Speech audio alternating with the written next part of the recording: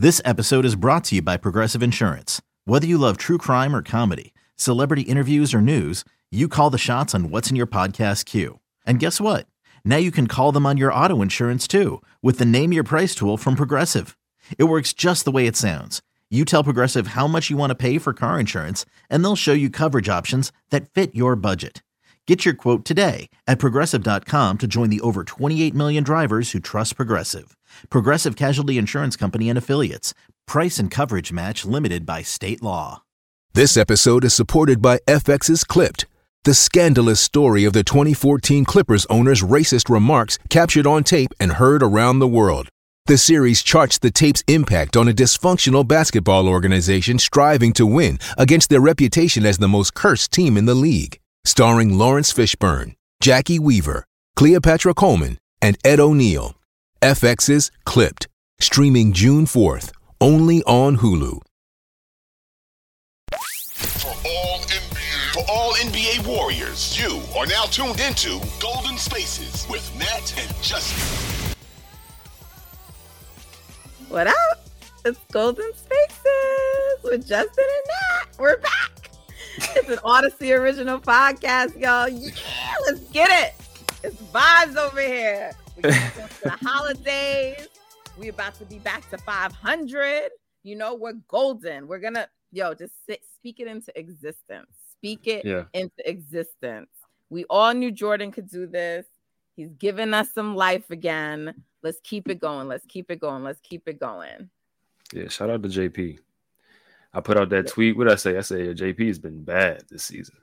Ever since then. I don't want to jinx it. But ever since then, he been taking care of his business. So I'm not gonna lie. When I don't always get to watch the games live, they sometimes tend to play well. And listen, am I a jinx? But I ain't gonna stop watching them. So I mean, you can watch them win a championship. So I wouldn't say they got to figure it out. Jinxing it. Yeah. But every year is a different thing. You know, maybe this year. Last time when I went over to the Bay, though, they won both of those games. So people are like, you need to stay and go to every game, you know? Yeah. I'm like, do I have that, like, Warriors Reddit luck? Because every game he's been to ever, they've won. I was thinking, like, because last year in the playoffs, in the regular season, I would bet on the Warriors sometimes, and, you know, the results kind of varied, but once the playoffs came around, I was like, I'm not betting on them. I don't want to jinx it.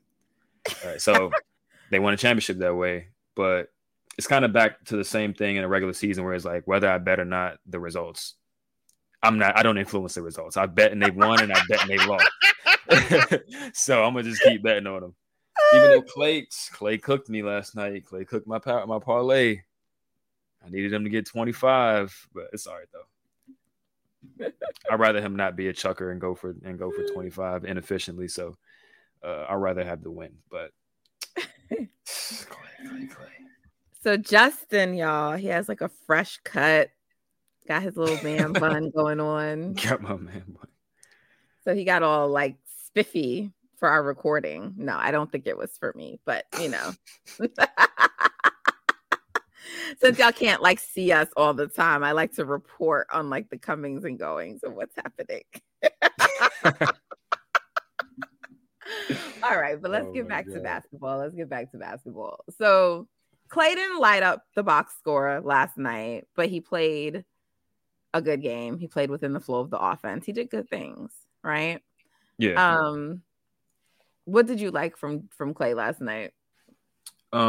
Didn't force too many shots. He only took 14 shots. Defensively, he was sound. You know, he got put on an island a few times with guys, and I've felt extremely confident in his ability to stop those dudes. You know, at this point in his career, he just may be a big wing defender rather than like a quick guard or like even like one of those movement guys.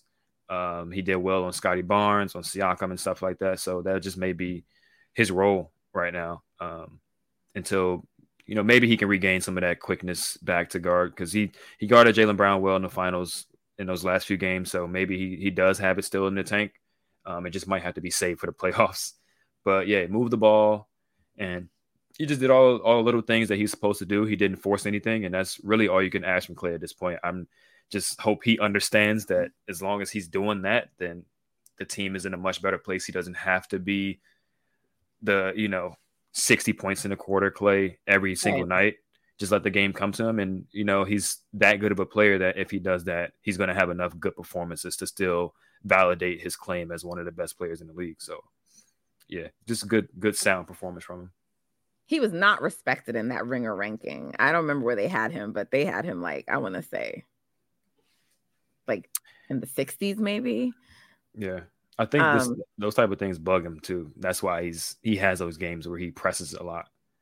Because, it started with the top 75 thing and just, guys in the media not really respecting him a lot. So I think it bugs him a lot. But yeah, let's keep talking about the individual players and kind of just talk about what's up with them over the last 2 games and just, the status of the team. So Draymond came out and hit 3 threes last night, right? But the game before, I don't know. So it's I thought we were kind of getting back. I know we're not going to ever have Dre averaging 14 points a game, but I thought we started to kind of get back this season to a Dre who understands that he needs to do a little bit more on offense. And then the last couple of games before last night, he sort of did that. I'm not doing anything on offense, scoring. I shouldn't say. I'm not saying that he's not going to play, make, and do other things, but he wasn't when I'm saying on offense, I'm specifically talking about him scoring and trying to get some shots, whatever it is. And so what do you think that is? Because I know oftentimes you're man, they're tired, overworked from having to do shit. And I'd be whatever, Justin. So do you think it's that? I'm not saying that's the reason, but do you think it has something to do with fatigue? What is it that you think makes him on some of these games where he's just and these were games we needed to win. So we can't say that they didn't matter. Right. So what is that? Because it's annoying when he does it. I think it's matchups. To be honest, I think he is a limited offensive player. He knows it. And if you play against a team with a decent rim protector, he's probably not going to get, those easy layups or some of the driving layups that he could get against other teams, right? So last night, I think he just got hot early with the threes. I think Pascal opened the game up with a 3 of his own. So he was all right, fuck you. I'm going to hit my own 3. And then they just kind of went back and forth for a little bit. But other than that, he got to the rim, and Toronto has guys with long arms and length, and they're athletic and stuff like that, but they're not rim protectors, right? So he was just getting to the rim and just, putting the ball, trying to make the layup, and they were going in sometimes. Whereas against Philly, they got Embiid, down there. Against Indiana, they got a lot of bouncy type of rim protectors. They got obviously Miles Turner, and then you got guys like Jalen Smith and they got another guy I'm forgetting, but I think, Isaiah Jackson or something like that. They got guys that can jump and block shots. So I think he's deterred easily by good rim protectors, which, is probably the smart thing, but I can see how it can be a little bit annoying. And then his other shot that he usually goes to is that little floater in the paint. Again, if there's a good rim protector there, he's probably not going to get it off. So I think it's just matchup dependent. That's why against teams like Memphis, he doesn't look that great. And then against the Celtics, he didn't look that great in the playoffs as far as scoring because they got guys that can just block a shot at the rim.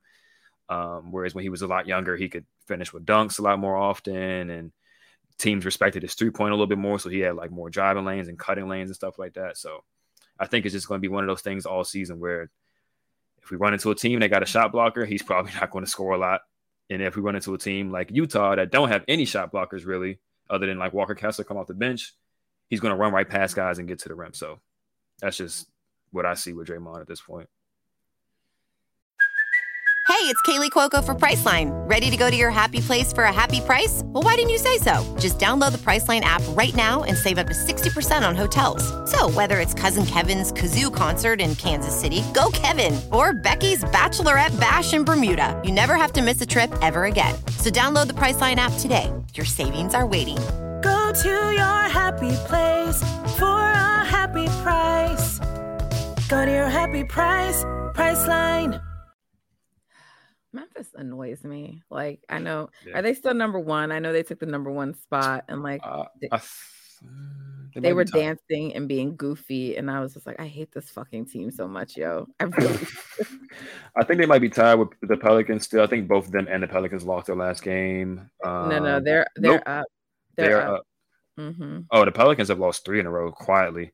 And the Pelicans, yeah, they were up. I thought they were going to beat Phoenix again. I'm like, how y'all lose that game? I need to be able to clown the Suns all the fucking time. Book went off, though, in that game.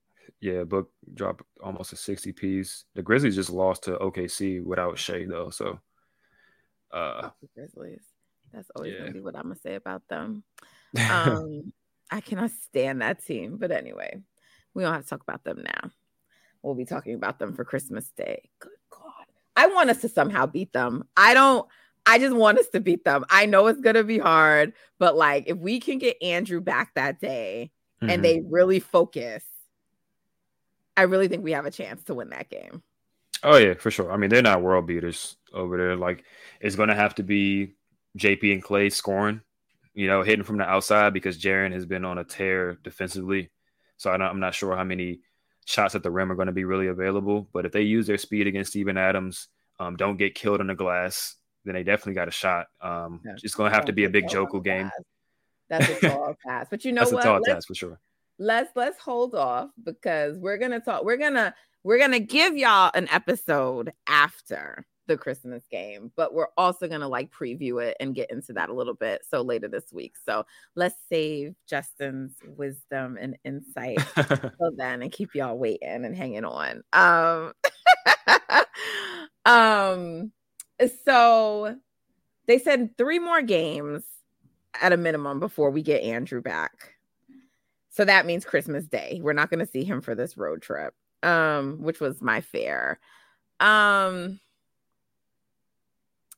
really want Andrew back. And then, like, I don't know if I love that his first game back would be Christmas. I don't know how he'll be feeling, but I really want him back. So I'm hoping we get him back for Christmas Day. What will having him back, like, if this team can remain healthy with everyone else without Steph, like, what kind of team are they realistically? Like, I'm not talking about like just at least staying at 500, but if this was the team without Steph and it was just these guys, like, are they like a play-in team or are they worse than that? I mean, probably worse. The league is so good at this point that they'll probably be a play-in team. I mean, below a play-in team. But I do think they can hold just because the league, the season is so long. I think eventually they would just kind of like not have enough to be in the play-in. But for this stretch of games without Steph, they can definitely hover around 500, maybe be a little bit above it because they got this homestand coming up, and it's a lot of bad teams in this group coming up. But I think Andrew, what he brings is just bad in quotations because I feel like no teams are bad. Right. Yeah, I mean, we just saw. I mean, Orlando is on like a winning streak at this point. Right. I think Charlotte just beat somebody they weren't supposed to beat the other night. And then Detroit just was in a dogfight with the Nets last night. So even without Cade. So yeah, there are no easy wins as we've seen early in this season. But Andrew coming back just provides some more scoring. If he can keep his hot shooting up, that would be amazing because that's just more just consistent, efficient scoring right there. And then obviously defensively and what he brings athletically, he prevents so many plays from happening because of his length and his athleticism, and then he can make so many plays on the other end as well. So he provides a huge punch. He's been playing like an all-star all season, so gaining an all-star obviously just provides a ton of value for your team. And like you said, that against rule that they put in place is really whack. Like, did you see how they changed the voting for all-star and called it the Wiggins rule? No, that's crazy. What was it? They got rid of Twitter voting because they were like, because they brought up the group that like basically encouraged us to tweet for him, which by the way, Andrew was getting a lot of votes before that. Like before they actually did that tweet, he was leading Draymond. That's like, ridiculous. Dub Nation was just showing up for him. And I also think like, like, I don't know, because I get like mixed opinions, but like, he's from Canada. Like maybe Canada was just voting for him. Like some people say he's not liked over there, but other people are like, nah, we fuck with like, Andrew over here. I mean, Drake names him in songs. So, I just, and then isn't his shoe like a Chinese shoe brand? Like, doesn't he? I want to say it was, yeah, it might be. So I'm just like, people just might like him individually and was voting for him, because honestly, people keep saying like, oh, yeah, K-pop, got him there. But I'm like, actually, he was like having high vote totals before they even did that tweet. And he was actually always leading Dre last year in the votes. So. And he was playing at an all-star level and guys were hurt. So I don't understand. Right. It was the not outrage just like K-pop.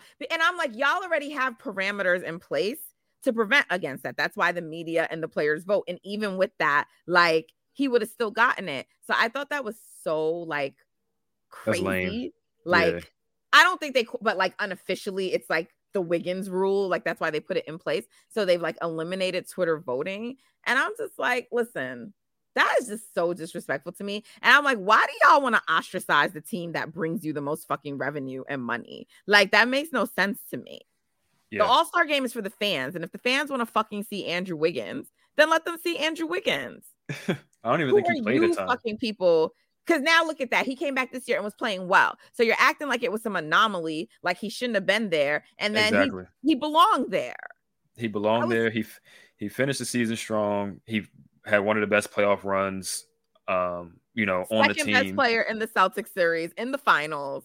Exactly. Like, outplayed really both Tatum and Brown, if you think about it, and then came back this season and had an even better regular season so far. So I think he's validated his all-star selection many times over.